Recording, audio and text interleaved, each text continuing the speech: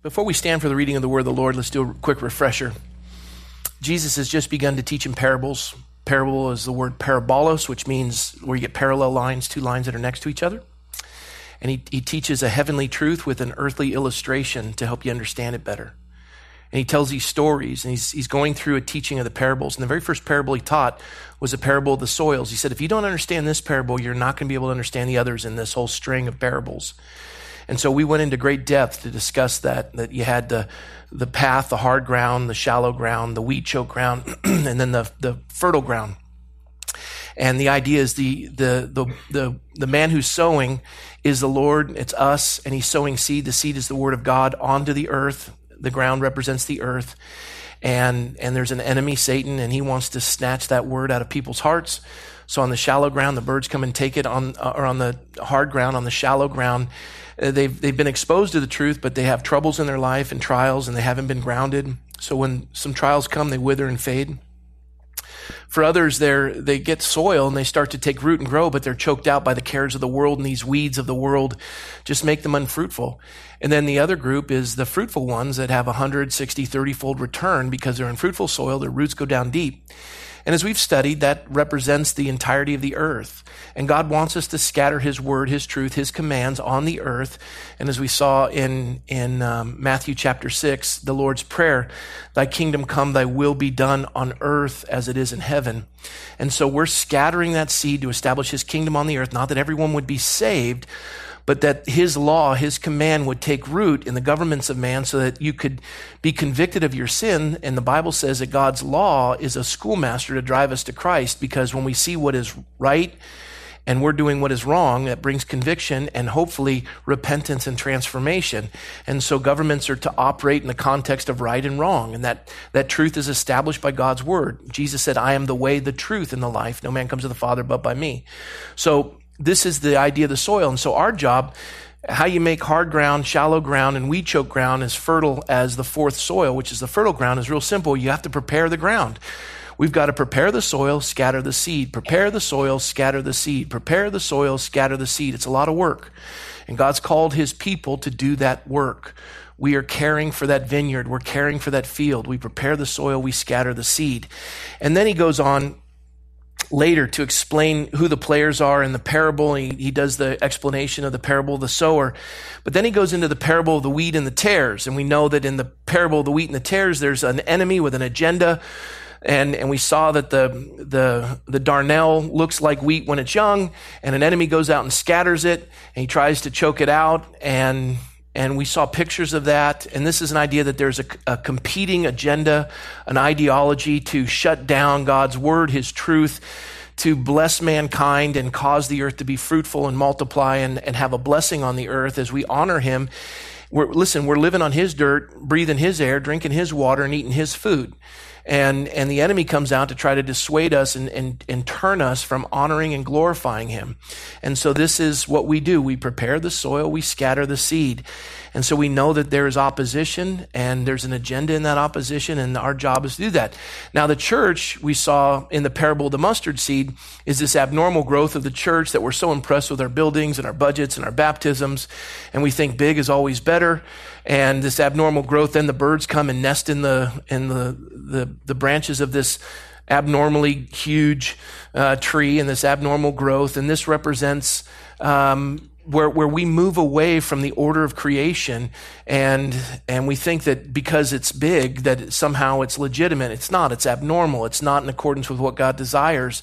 And all those who are listening, will be in Israel, will see mustard plants. They don't grow to the size of trees. Anyone who would see a mustard plant looking like a tree would go, that's abnormal. And so this is what Jesus is teaching. They understand it. Then we saw the parable of the leaven, that the woman put measure of leaven in the flour. And we know what leaven is. It's a microorganism that, produces gas, and that's what makes bread fluffy. So really, if you like fluffy bread, you're just eating microorganism gas. Isn't that just wonderful? Maybe that's why they call it sourdough.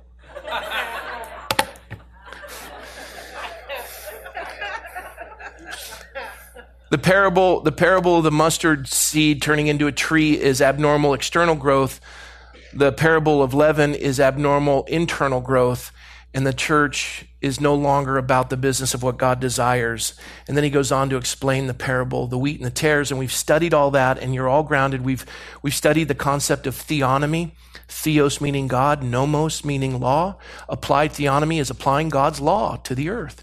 Genesis 1:26 says that we're to have dominion over the earth. We've been created in his image, and we have dominion over the earth. As I said in the Lord's Prayer, it's the same thing. And people think today, especially in the church, that now that we're saved by grace through faith, it's a gift of God, not of works, lest any man should boast. We've through pietism, we've moved away from applying God's law in the kingdoms of man and trying to establish his kingdom on the earth. And we've moved away from that. But Jesus clearly said in Matthew chapter 6, do not think that I came to destroy the law or the prophets. I did not come to destroy it, but to fulfill it. For assuredly I say to you, till heaven and earth pass away, one jot or one tittle will by no means pass from the law till all is fulfilled. Whoever therefore breaks one of the least of these commandments and teaches men so shall be called least in the kingdom of heaven. But whoever does them and teaches them, he shall be called great in the kingdom of heaven. God wants us to live by his standards. Have no debt but to love. Don't steal. Don't lie. Don't cheat. Don't commit adultery. Don't commit fornication. These are all standards, the 10 commandments. One God. No idols, right? Third commandment, don't say anything bad about the Lord. Don't take his name in vain. Honor the Sabbath day. Keep it holy. Fifth commandment, honor your father and your mother to go well with you. You live long on the earth. Don't commit murder. That's the sixth commandment. The seventh is don't, commit adultery. The eighth commandment is don't steal. And we go on with these commandments, and they need to be instilled in the lives of our children. Most of you, as I'm going through these commandments, you don't know them. We're a biblically illiterate culture. And we're wondering what's happened to this freedom. And we've gone through all of this. But as God's laws applied, the Bible says that when the righteous rule, the people rejoice. And when the wicked rule, the people grumble. Blessed is a nation whose God is the Lord. And so here we are as Christians. What do we do with the law? We apply it. Jesus is taking these parables to say, this is the earth. You must prepare the soil with my word, and it'll be fruitful. And that's what we're called to do. We engage in the culture. We've gone through the 7 mountains of cultural influence: arts and entertainment, media, education, politics, religion. We're supposed to engage in these areas. Business. You heard Pastor Mark share a phenomenal message on applied theonomy in relation to work. And so we go through these, and now if Jesus is finished teaching the parable of the soils, a parable of the wheat and the tares, a parable of the leaven, the parable of the mustard seed, now he's going to go into a few more parables. These are a little different, and this is where it's going to get a lot of fun. So we're going to pick up at verse 44. Please stand for the reading of the word of the Lord.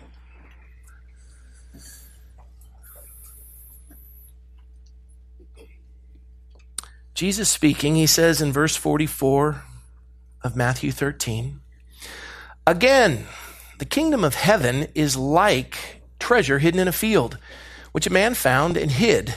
And for joy over it, he goes and sells all that he has, and he buys the field. Again, the kingdom of heaven is like a merchant seeking beautiful pearls, who, when he had found one pearl of great price, he went and sold all that he had and bought it.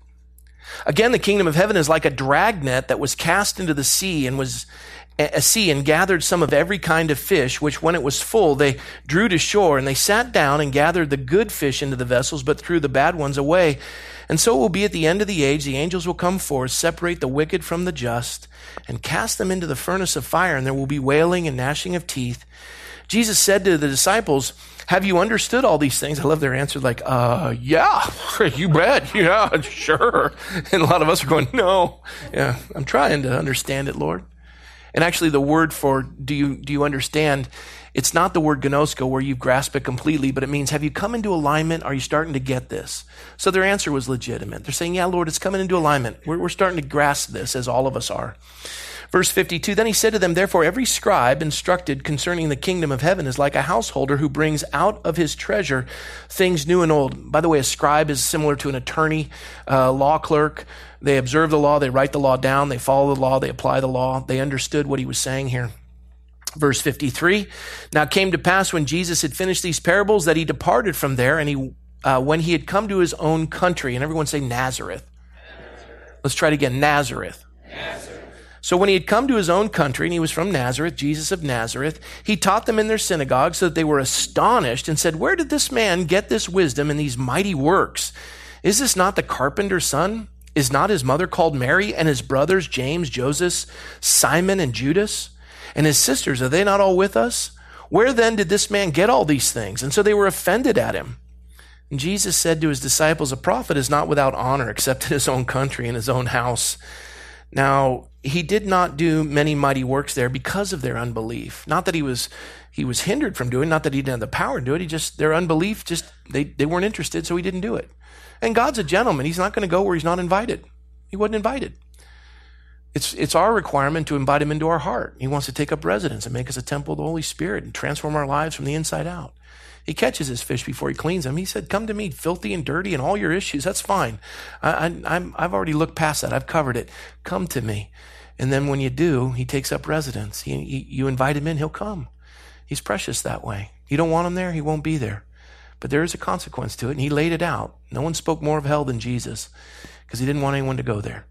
And I tell you, as a pastor, and we're going to pray in a moment, but as a pastor, I wish there wasn't a doctrine of hell. It'd make my job so much easier. I tell my Mormon friends, I go, "Look, your doctrine has 3 heavens and no hell. Mine has a heaven and a hell. Mine's a tougher sell." But the reality is there is a hell. Hell is everything that God isn't. You're living eternity. You've taken the exit from God and you say, "I don't want to be in your presence," because God can't be amongst sin. He's given you the opportunity to be cleansed of your sin by his son's blood. You reject that, then you reject being in his presence. So everything that God is, hell isn't. And everything that hell is, God isn't. If God is life and love and goodness, hell is the exact opposite. And we're created for eternity. So you get to, it's like, olden days when you were flying, smoking or non-smoking. So that was funny, kind of a little bit. Let's pray. Lord, I ask your blessing on the study of your word. And Holy Spirit, cause us to come alive to it. Lead us into all truth. Lord, if anything comes from my lips that is not of you, I just pray you'd strike it from everyone's memory, including my own. Lord, that man would decrease, that your spirit might increase. It's your word that brings life because it is living and breathing and sharper than a two-edged sword. You allow man to hermeneutically teach it, but yet, Lord, sometimes we get in the way, and I pray that wouldn't happen today. So God, please be glorified. We love you. Be honored. In Jesus' name we pray. Amen. Well, please be seated. We've studied this countless times. You're the light of the world, a city on a hill that cannot be hidden. You don't put a light, you don't light a lamp and then put it under a basket, but you put it on a lampstand that gives light to all who are in the house. Let your light so shine before men that they may see your good works and glorify your Father in heaven. And Jesus said, I didn't come to abolish the law, but to fulfill it. It followed that exact verse.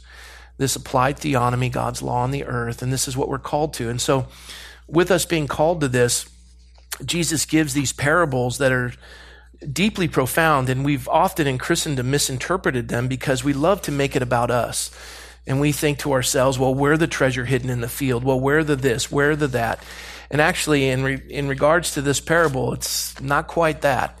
In regards to the parable, the first one especially, the parable of the hidden treasure and the parable of the pearl of great price, we're going to cover those in a moment.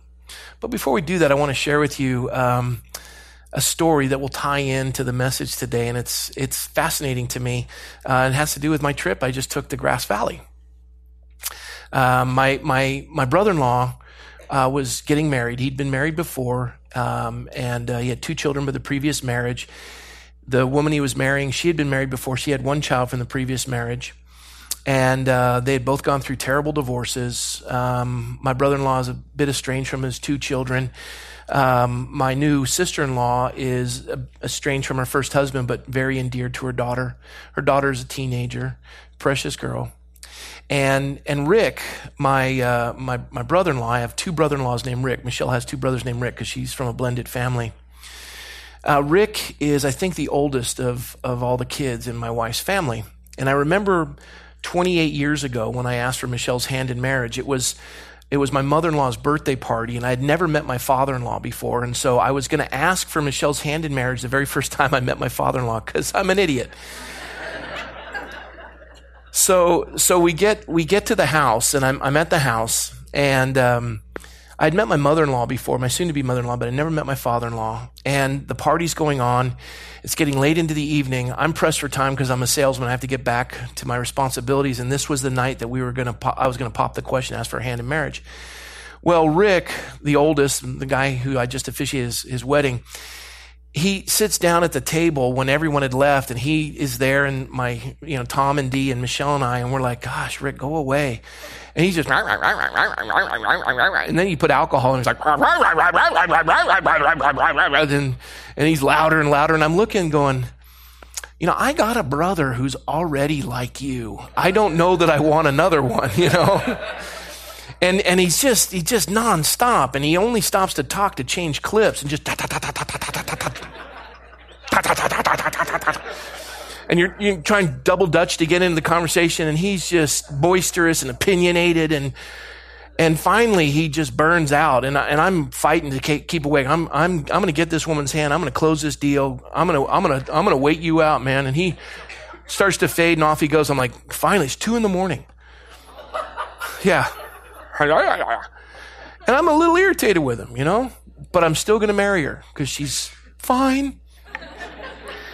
And I asked my father-in-law, and he reluctantly agrees. And then, 28 years I've been with him being my brother-in-law, and I've seen him go through rocky roads and self-centered and self-consumed and boisterous and opinionated and just telling you how special he is. And then I've watched his life kind of crumble and crash. And I've been with him as he's crying and he's broken, and then he's arrogant, and this whole roller coaster with my brother-in-law. And through the process of 28 years, I've come to just deeply, deeply love this man. And I've seen him in some of the tryingest of times. And he was one of those in the family. My in-laws weren't believers. My brother-in-law wasn't a believer. My sister-in-law isn't a believer. None of Michelle's family, except for one sister-in-law. Nobody in her family was a believer. And when we went into the ministry, they were like, we have got to deprogram Michelle from Jim Jones. We got to get him away from Rob McCoy. And they were all like, they did not want anything to do with me. And seriously, they were upset because they're all successful. One's a big developer in Vegas, and he's a big developer in Chico. And the other was, Top Gun instructor, F-18 pilot, first strike off the USS Roosevelt in the first war in Iraq. And, they're all, and I'm some starving youth minister in Fresno. And they're, so I'm like, oh, poor him.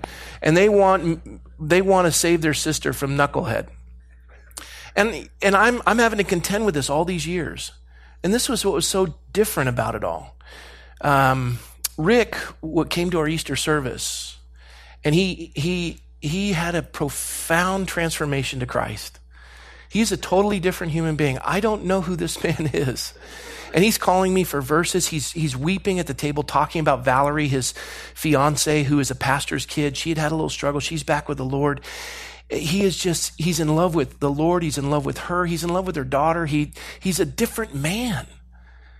I can't describe to you the miracle before my eyes. You wouldn't know it. I've seen it for 28 years. And the wedding was precious. And doing a family wedding is, I never get nervous. I've done over 200 weddings. I stopped counting years ago.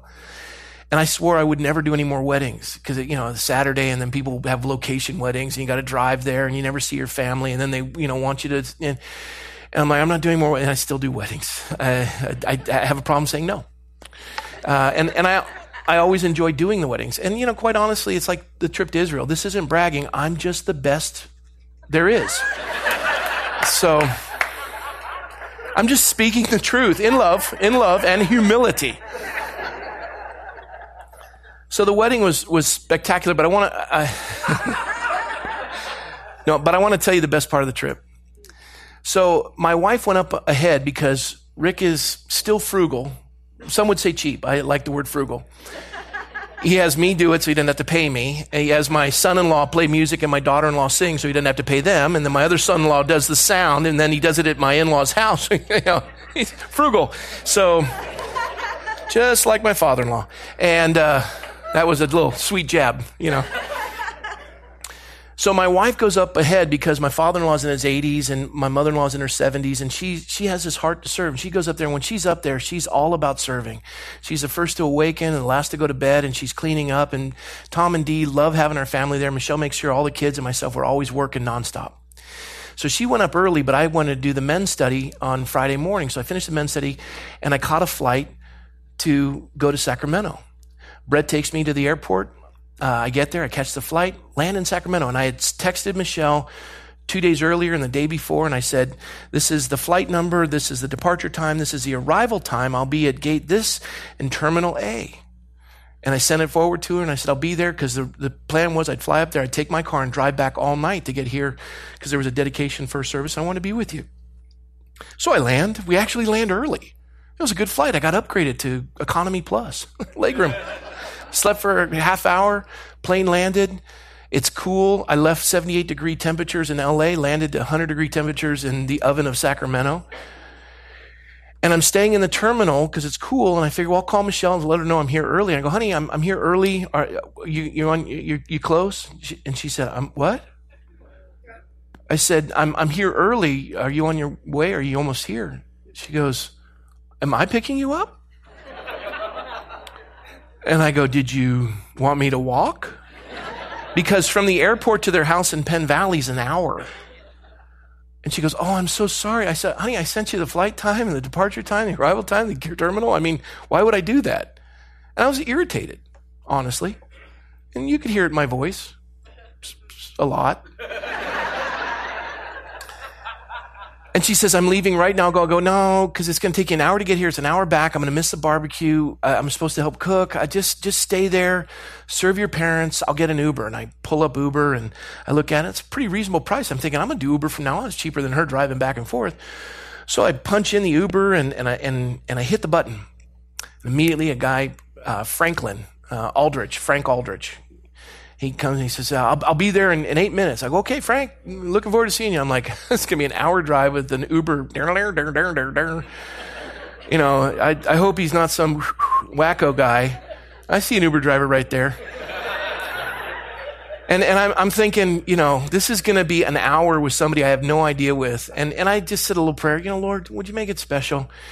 And he pings me back and he goes, I'm out in the field looking for you. Because I'm looking at him going, driving all over the place. I'm like, what in the world? He goes, I'm out by the rice field, by the big building. I go, I'm at the airport, bro. What do you, he goes, well, why does it have, I go, I don't know. I put location, just like you do with Uber. I press a button.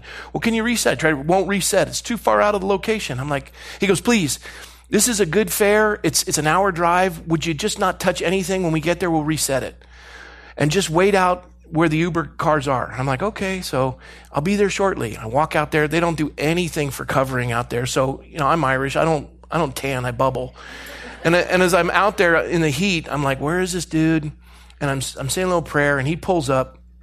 Sure enough, missing a couple teeth, tattoos down the sleeves, both sides.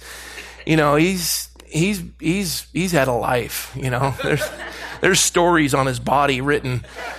And I'm like, well, this is good. You know, hey, Lord, thanks so much.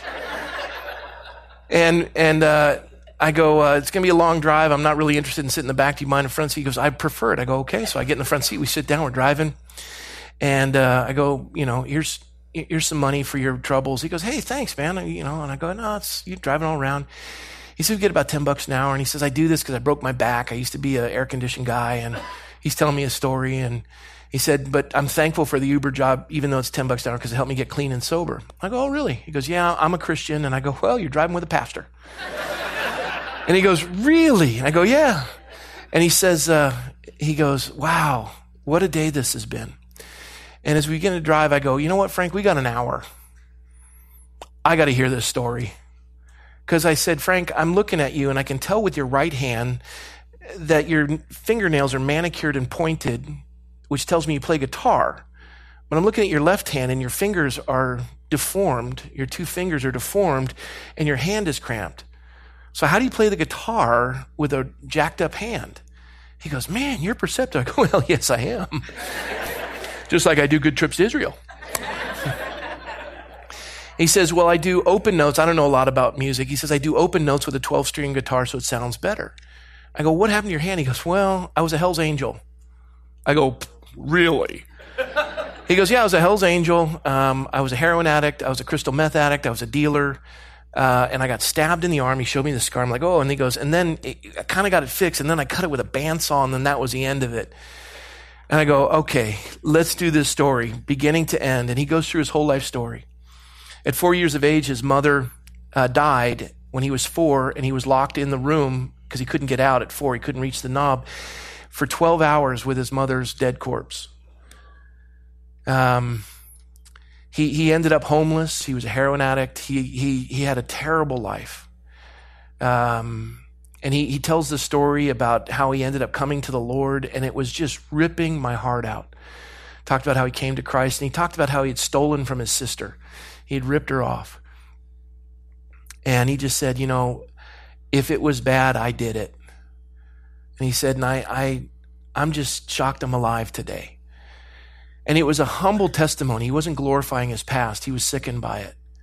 And he said, God has used us, and I'm married now, and I've got a precious wife. And he said, when I stole from my sister, she was sick with COPD. And her husband and her 2 kids had died in a plane crash, and she had been left money as a result of it. And so she lent me money, and I stole it from her. And when I came to Christ, the pastor said, if you have an issue with your brother, leave your offering at the altar, go and be reconciled. So I went all the way from the high desert to Sacramento through Mojave or wherever. I don't even remember. He just said, and I was hitchhiking the whole way. I was out of money. I get to her door. I knock on the door. She opens it. She slams the door in my face. I'm like, God, I came all this way. And he's emaciated, and he's coming off crystal meth, and he's just struggling. He said, I went all the way back to the high desert. The pastor goes, you go back. She's sick. You don't want to live with us. Does that trek all the way again, shows up at her door. She opens it. He goes, what is your problem? And he just looks like he's been beaten up. She says, all right, what is your problem? He says, I just wanted to tell you I'm sorry, and I want to work off the debt. Anything you need done on the house, I'll do it. And she said, you're not staying here. And he said, I'll sleep wherever I can sleep, but I'll be here every day to fix that. And he applied theonomy. I want to make restitution for what I stole. And sure enough, for 5 months, he worked to pay every penny back to her. And she had him sleep in the shed. And finally, at the end, she just said, Frank, what has happened to you? You are not the man I used to know. He says, it's Jesus. He ends up leading her to the Lord. She's so touched by his life. She says, Frank, come live with me. He takes care of her through her death, and she dies. And Frank's going to go back to the high desert. But the will is read, and she's put his name on the trust for her house, that he's allowed to live there. And he said, God restored everything the locusts had eaten sevenfold when I came to him. He said, and today I woke up and I was in full depression. He said, crystal meth and opioids do that to you. You go through depression. I said, I know, I've been through the whole issue. He said, and I didn't want to get out of bed, but I needed to get the car payment done. And he said, I had just taken a group of 2 girls to Chico. And he said, I was coming back to the Sacramento airport, and the queue was 37 deep, which means it would have been 2 hours before I got another fare. And when I was on Highway 70 and you pinged me, it used me because it thought that you were out in the rice field. Yeah, I can clap on that one. And he said, and I end up being with you, and while I'm coming to pick you up, my younger sister called me, who is the trustee of the estate, and said, Frank, you're 61 years old. You don't need to be treated like a child. I've taken the house out of the trust. It's yours. And he said, and then I sit with you. And I don't know anything about you, but I'm just so blessed to spend this time with another believer that I can testify of God's goodness. And we were both blown away. And he goes, Rob, I don't know how much longer we have driving, but would you tell me about your life? I tell him about my life, Natasha, Michelle, the kids, what we've doing as a church, the things that we've participated in. We're both sobbing. And we get to the house, and I go, come on, we're meeting the family. And we walk in, and they're like, hey, Rob, who's that?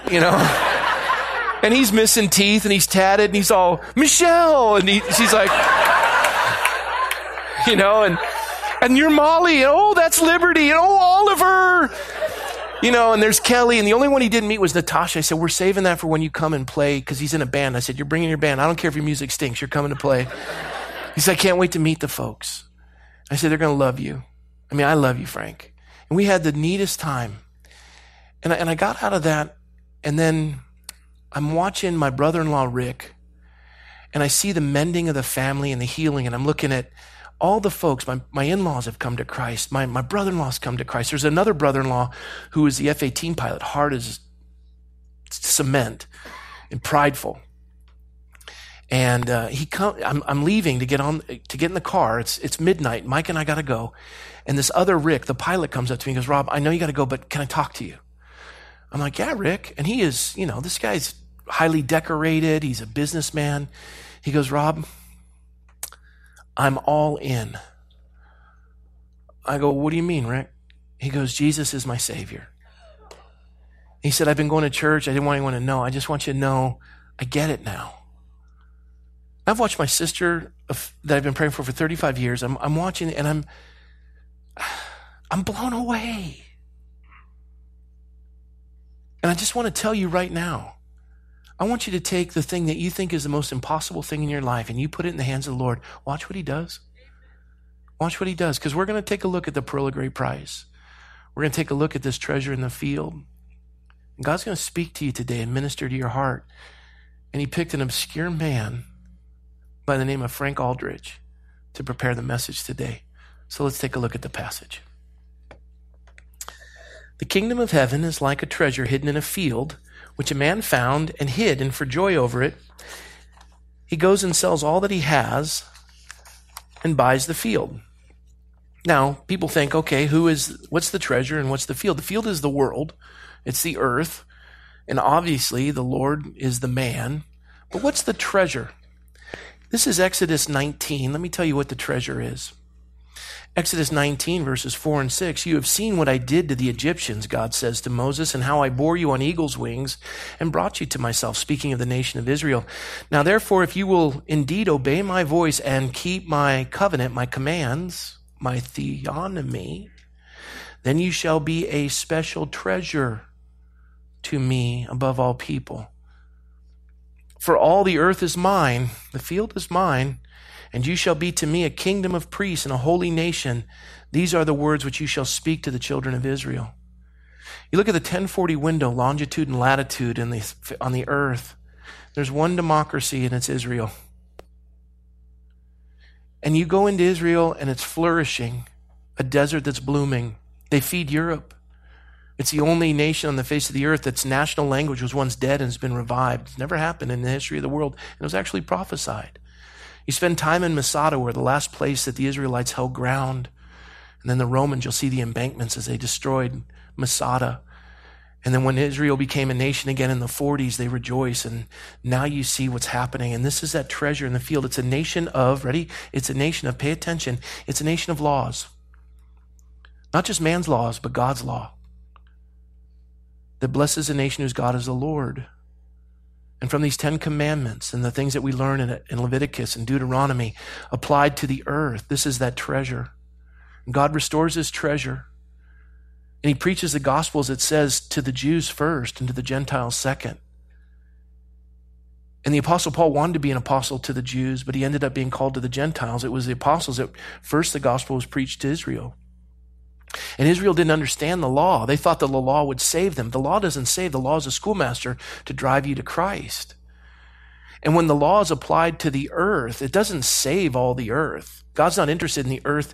He's interested in all being saved. He would want that none would perish, but all be saved. But he knows that thy kingdom come, thy will be done. His kingdom is established on the earth. Not everyone will be saved, but they will know of the precepts and the commands of God because his people have established it on the earth. And so you see this, and this is Israel right here in this parable. And this is that treasure hidden in a field that the Lord purchased with his own blood. And he went to the house of Israel first, and he preached the gospel to them. Now, we know that the leaven, as we saw the parable of the leaven of the Pharisees is that they added to God's word. The leaven of the Sadducees is they took away from God's word. But this is the nation where God's word was established.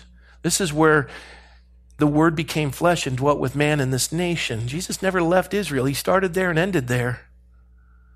And we're gonna be in the lowest point on earth at the Dead Sea. And you're gonna go to the Qumran caves, where a young shepherd boy threw a stone into one of the caves because one of the flock had gone into the cave. He tried to get out and he heard something crack like pottery. He crawled up into the cave and he found the Dead Sea Scrolls that had been there for thousands of years, completely preserved under all these different levels of atmosphere so the rays wouldn't penetrate, and it was dry so they wouldn't rot. I mean, when I said I'm Irish, I don't tan, I bubble. You can be in the Dead Sea, shirt off, out in the sun, and you don't burn because you're protected by all the levels of atmosphere because it's so low. And here they have these Dead Sea Scrolls completely intact, verbatim to what we have today in our original text. It's been preserved. His word doesn't return void. It was established there. This is that treasure for all mankind. God gave his life that we would know this and establish this upon the earth. Then he tells another parable. We see Israel. And I'll add one more thing in regards to that parable of the hidden treasure in the field. Psalm 135 verse 3 says, "Praise the Lord, for the Lord is good. Sing praises to his name, for it is pleasant. For the Lord has chosen Jacob for himself, Israel for his special treasure. For I know that the Lord is great and our Lord is above all gods." The Apostle Paul said to the church at Corinth, he said, there's three categories on the earth. There's three categories on the earth, the field. And every one of these parables has a field. There's three categories representing the earth. And he says this in 1 Corinthians 10, verses 32 and 33. He says, "Give no offense either to Jews or to the pagans, Greeks, or to the church of God. Just as I also please all men in all things, not seeking my own profit, but the profit of many, that they may be saved." These are the three categories: Jews, pagans, the church. Jews, pagans, the church. And so the Lord addresses the Jews here, and he's going to address the church in this next passage of Scripture. Verse 45. "Again, the kingdom of heaven is like a merchant seeking beautiful pearls, who when he had found one pearl of great price, he went and sold all that he had and bought it." A pearl of great price. This is an interesting one. You see, Jews didn't value pearls. You read the entirety of the Old Testament, nowhere do you see the word pearl used in the Old Testament. Some of your translations in the book of Job will have the word pearl used one time, but if you look at the original Hebrew word, it should be crystal, not pearl. Jews didn't understand pearls. They weren't a seafaring people. They liked gems that they could cut and fashion with facets. All their jewelry was gems. A pearl was not something that could be cut. You cut a pearl, you destroy its value. And this pearl of great price, to the Jews, they're listening going, a pearl of great price.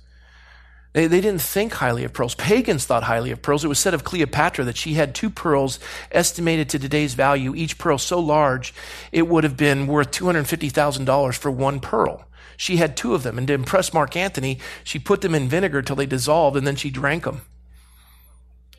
Just a thought. But these pearls for the Jew, Jesus is not speaking to the Jews, and they couldn't quite grasp it. This pearl of great price hidden in what are you, I don't understand. This merchant travels for pearls? Why wouldn't you travel for gems? And they had no value in the Old Testament. You see, a pearl only has value when it's whole. Has to maintain its unity. If you try to split a pearl, you ruin it. Try to facet a pearl, you ruin it. A pearl has its value in its unity. A divided pearl destroys its value. And so, in this picture, if anyone understands how a pearl is formed, it's fascinating because this represents the church. A pearl is formed, and this is how it comes together. It is the product of a living creature that has been, are you ready? It's the product of a living creature that has been wounded. And it's been wounded by something, and then it surrounds that thing that's wounded it with beauty. I'm looking at a room full of people who've been wounded. I was just with a family that I can go through every issue they've ever faced. They've all been wounded. And you know what? Somehow that got in your gullet and it's just eating at you. It's destroying you. You've got some broken relationships. You've got some family deals. There's things you've done. You've wounded yourself. You've hurt people. You've hurt your family. You've hurt yourself. You've hurt strangers. You've lived outside the covenant of God. You've been a liar and a thief. We go through the 10 Commandments. You're like, yeah. And you're sitting here in what is called the pearl of great price. And the only difference between those that are the pearl and yourself is they've allowed this wound, they've given it to the Lord. You see, the persistence of the oyster when it's wounded is to cover itself in the healing beauty and a sense of Christ and trust him with this expectation of victory over all these trials. Jesus says you're more than a conqueror in Christ Jesus. You're a new creature in Christ. He exchanges your ashes for beauty. I wrote down a couple of passages. This is Isaiah 61:3. God to console those who mourn in Zion, to give them beauty for ashes, the oil of joy for mourning, the garment of praise for the spirit of heaviness, that they may be called trees of righteousness, the planting of the Lord, that he may be glorified. We've studied Romans 8:28, where Paul says, and we know that all things work together for good with those who love God, for those who are called according to his purpose. Romans 8:37 says, yet in all these things we are more than conquerors in him who loved us. And I got to tell you, if you're having a struggle trying to picture what I'm speaking of, I can show you a pearl. It's called Frank. That's a man who's been wounded, and he's wounded. He was hurt. He was battered and beaten. We can turn that off now. Who's beeping? They're going to blow up. Do something. He was hurt. He was battered. He was bruised. And he hurt others, and he hurt them really bad. He hurt his sister. He hurt his family. He hurt 2 previous wives. He had a daughter that he had never met. And he comes to Christ. He says, Lord, I've wounded a lot of people, and I give you my life. And God says, okay. And he starts to smooth out the rough edges, and he's rolled around in the heart of the Lord. And he goes and he apologizes, and it's a layer of beauty. And he goes and he reconciles with his daughter, and there's a layer of beauty. And he forgives those who's hurt him, and he's a layer of beauty. And this pearl of great price, that I get into a car and I look next to me and I don't see tattoos. I see a man who's touched me deeply. One of the most precious rides I've ever had. He would say the same of me. See, this is the church. We're the product of a living creature that's been wounded. The difference for some of you is you haven't been willing to give that up. You see, when I officiated my brother-in-law's wedding, his son wouldn't come. He was too angry. He wouldn't come. I hadn't seen Ryan in a long time. I wanted to minister to him. He wouldn't come. You know who lost out that day? Ryan. He wanted to carry his bitterness and hold it against his dad. And I'll tell you what, you hurt me. I'm wounded. A living creature that's been wounded. And all you are is a wounded creature. You're no pearl. You're just bleeding and dying. God says, come to me. I want to work it together for good. Like I did with Frank. I want to do for you. I can turn your ashes into beauty. Your mourning into an oil of joy and gladness. But you see, the church is beautiful when we give God all of it. Like my other brother-in-law, Rick, said, I'm all in.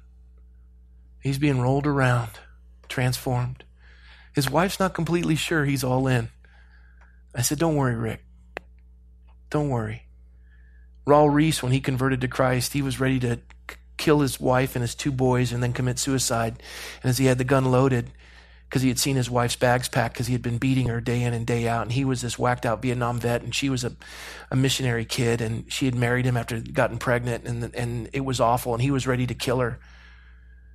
And he saw Chuck Smith on TV and gave his heart to the Lord. His wife comes home and she sees him in there and she starts to run and he's running after her going, no, I've given my heart to the Lord. She's like, yeah, right, you're going to kill me. And it took 3 years for her to believe and see the fruit of his life before she'd come back home. And that's where you have Pastor Rawl and Sharon Reese. I said, Rick, give it time. God's still got to fashion you, polish you. Stay there. Give him the wounds. You see, we're the pearl of great price. And this is what God wants to do with us. But the enemy wants you to think that you're worthless. He wants you to stay in your bitterness and your unforgiveness. He wants to keep you outside the body of Christ. And if you're in the body of Christ, he wants you to arrest your development. You started the process, but he wants to arrest that development. And he lies to you. The enemy lies to you. He comes to steal, kill, and destroy. He's the author of lies. He hates you. He's a roaring lion roaming about, seeking whom may devour. And this is the propaganda. It's used in war. Propaganda in war is to kill the morale of their opponent, of the enemy. And so they lie to you. I mean, you just think in World War II, the Nazis lied to both Switzerland and France, and they said, we're going to dominate you. And Switzerland didn't believe the lie. They go, come on. Every one of our folks have trained. We're ready for you. We'll shoot twice, kill you all, and we'll go home. And Hitler realized we can't invade Switzerland. That's going to be a fight. Let's just leave that alone and we'll take on France. And France believed the lie. They had the Maginot Line. They had a strong army. They just melted. And the only weapon Satan has is fear. That's all he has is fear. And he paralyzes you from being transformed because you're afraid. God said he hasn't given you a spirit of fear, but of power, love, and a sound mind. And Satan's propaganda has been to convince the bride, the church, that she can't institute the affairs of the groom on the earth like in Proverbs 31. And so we believe that, and we think, well, we can't fix the world. We can't help the field because we're just polishing brass on a sinking ship. And we look at our children and our children's children, and we think, well, we can't make a difference. And God's saying, yes, you can. Have you seen the work I do? Have you seen Frank? Have you seen the Coletti family? I can do all things through Christ who strengthens me. We're more than conquerors in Christ Jesus. And the enemy has us believing that defeat is assured until God throws it all in the fire in the end. He's just, we can pretend like we're Christians, but Satan's going to dominate the earth, and then he's just going to throw all the bad fish into the fire. And I got news for you. Rick Coletti and Rick Claggett are not being thrown in the fire. And the ship isn't sinking. There are people out there to be reached and to touch, and God wants to fashion and form them and let them know of his love and his mercy and his grace. But how will they know unless someone tells them? How will they know what right and wrong is unless we establish his kingdom on the earth, unless we prepare the soil and scatter the seed? This is the whole line of the parables. God's waking up his church. We're the pearl of great price. He sold it all. He gave it all. And yet we hold back. We're afraid. We believe Satan telling us, oh, your victory is going to be later, way later, in a mystical future. God is saying, no. Thy kingdom come, thy will be done on earth as it is in heaven. It's not a mystical future. It's now. It's in an Uber ride. It's at a family wedding. It's at City Hall. It's at the supermarket. It's at the school board. Fill in the blank. It's now. To our shame as the church, we believe the lie of the enemy. We believe the propaganda of the enemy. And we accept one costly cycle of defeat. And we give Christendom to the pagans. We don't see the pearl of great price or the treasure in the field. We just give the world over to secularism, and we let everyone implode, and we become saltless and lightless, and we cover the light under a bushel, and we just get trampled underfoot. But Jesus said we're more than conquerors. We win this war, now and in the future. Jesus is Lord. Jesus is King. This parable is to awaken us to who he has made us out to be. I'm almost finished. I can see you guys fading a little bit. The parable of the dragnet. Verse 47, the kingdom of heaven is like a dragnet that was cast into the sea and gathered some of every kind, which when it was full, they drew to shore, and they sat down and gathered the good into vessels, and they threw the bad away. And so it will be at the end of the age. The angels will come forth, separate the wicked from among the just, and cast them into the furnace of fire. And there will be wailing and gnashing of teeth. Jesus said, have you understood these things? I said, yes, Lord, we have. To the best of our ability, we've kind of aligned it. We're getting it. He then said to them, therefore, every scribe instructed concerning the kingdom of heaven is like a householder who brings out his treasure, things new and old. So the dragnet's coming, just like in the parable of the wheat and the tares. The angels are going to separate it. Every chapter in Revelation, save but for 2, speaks of the angels. And the dragnet's coming. And we want good fish. God didn't want any to perish, but it all would be saved. He catches his fish before he cleans them. And as he puts this out there, he says, now every scribe is instructed concerning the kingdom of heaven. I just told you how it works. There's the law, there's the church, and there's you. And there's judgment coming, and I'm calling you to make a difference. You're the householder, and you bring out of your treasure things new and old.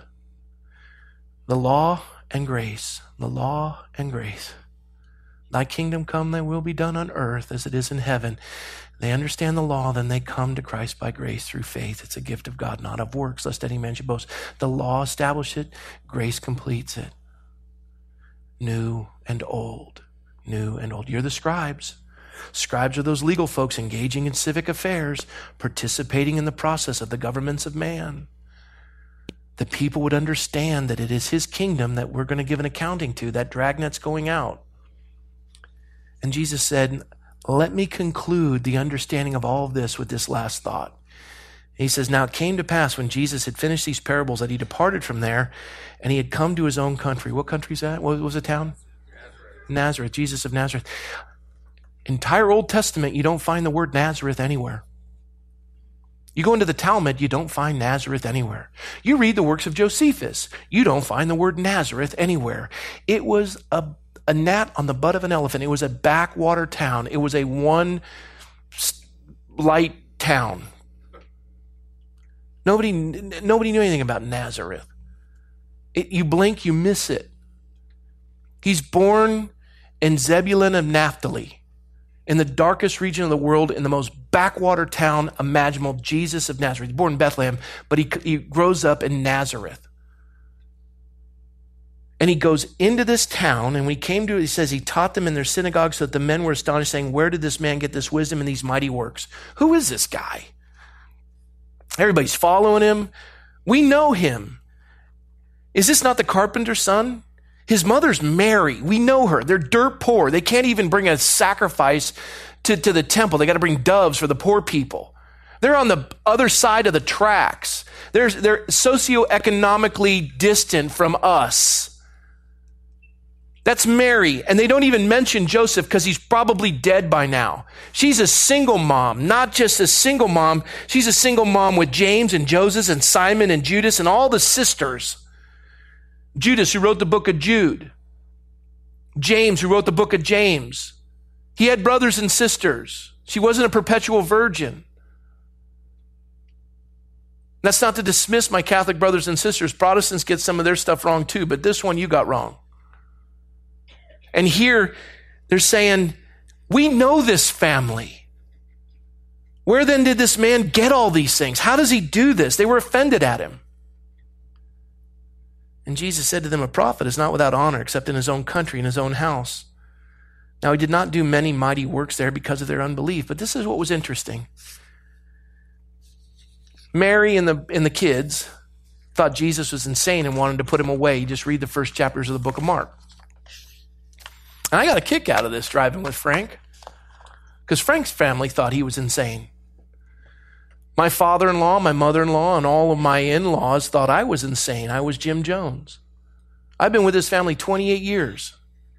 You know, one is a big developer in Vegas, and the other's a developer in Chico, and the other's a Navy pilot, highly decorated. And I'm a youth minister in Fresno. And we got to talk to Michelle. This guy's, he's not all there. And my family was the same way. And I'm trying to tell them about Jesus, and they go, well, what seminary have you gone to? Fisherman U?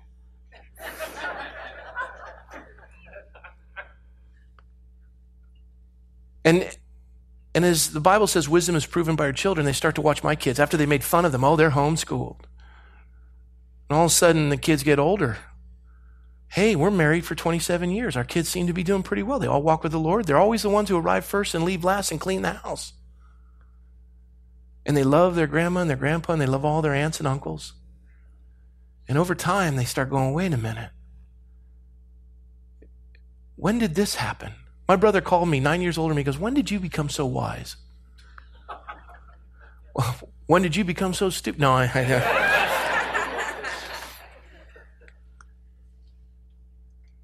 You apply this and you become that pearl of great price, and you prepare the field and you scatter that seed, the first persecution is going to come from your family in the local area in which you live. You know why? Because that's where Jesus wants you to begin. And you stay with him.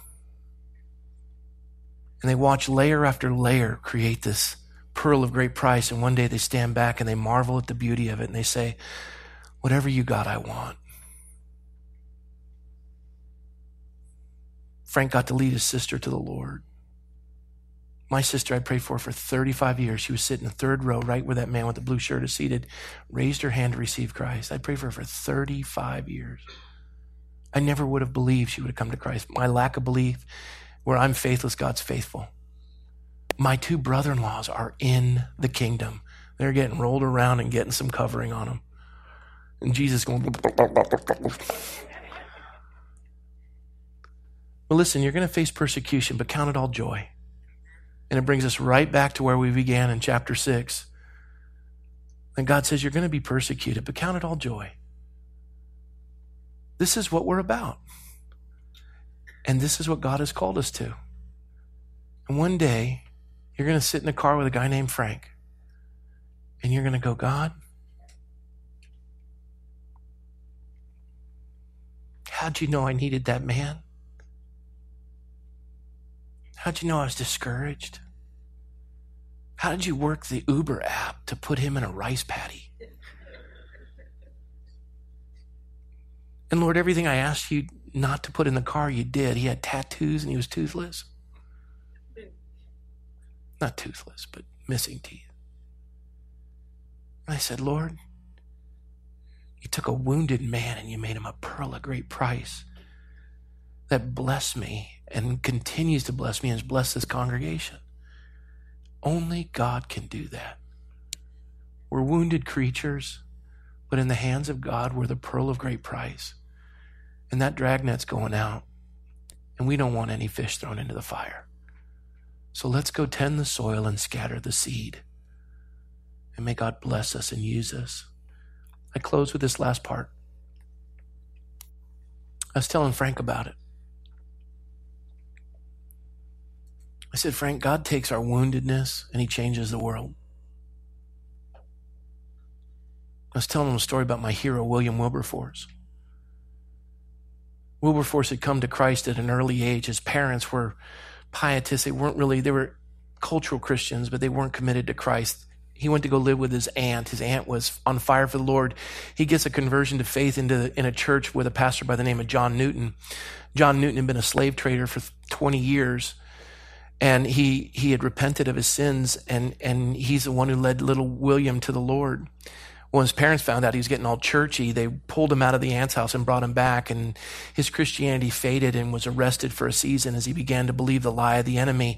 He went into Parliament, and then he had a reawakening as he was led by Isaac Milner, who was the mathematician over Oxford. He was a brilliant man who had taken a carriage ride with him to go to France in the summer, and the person he was supposed to go with canceled, and so this 6'7" giant, William Wilberforce, was like 5 feet, maybe 4 something, sickly, and this giant. It was like hilarious. The carriage was like,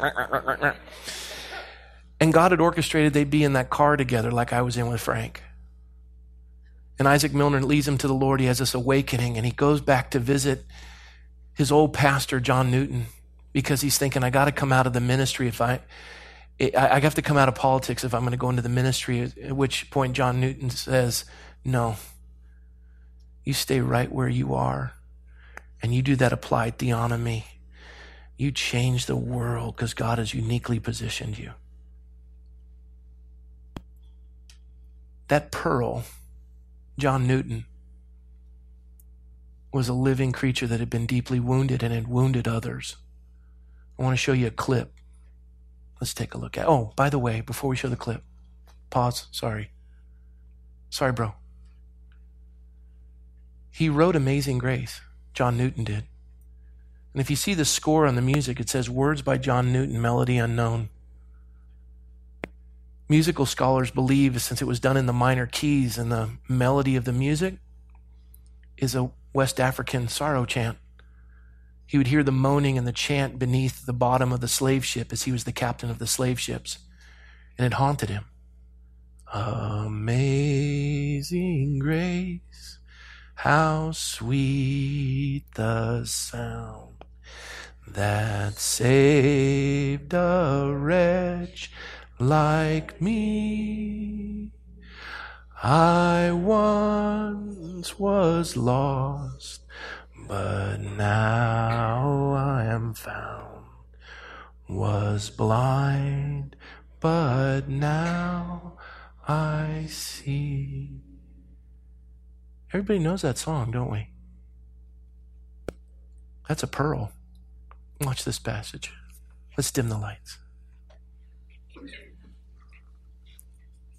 Albert Finney plays John Newton, and the young man on the left is Wilberforce. This is my confession. You must use it. Names, ship's records, ports, people. Everything I remember is in here. Although my memory is fading, I remember two things very clearly. I'm a great sinner and Christ is a great Savior. You must publish it. Blow a hole in their boat with it. Damn them with it. I wish I could remember all their names. My 20,000 ghosts. They all have names. Beautiful African names. We call them with just grunts, noises. We were apes. They were humans.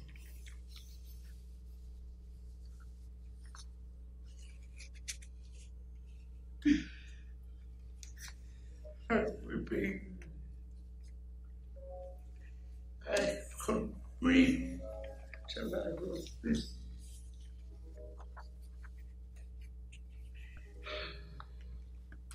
I once was blind, but now I see.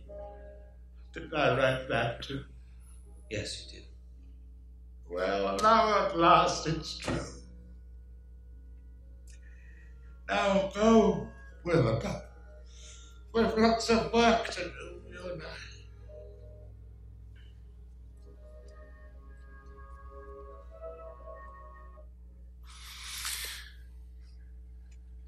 God used William Wilberforce to end slavery in the British Empire 33 years before America ever did, without a shot being fired. And a man who took the pain of being wounded and wounding others allowed God to turn it into a pearl that moved a man's life to change a nation.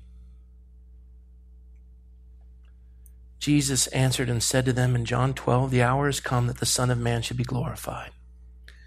Most assuredly, I say to you, unless a grain of wheat falls into the ground and dies, it remains alone. But if it dies, it produces much grain. He who loves his life will lose it. And he who hates his life in this world will keep it for eternal life. If anyone serves me, let him follow me. And where I am, there my servant will be also.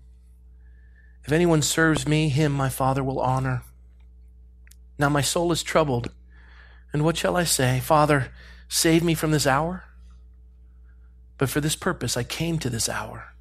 Father, glorify your name." Then a voice came from heaven saying, "I have glorified it and glorified it again."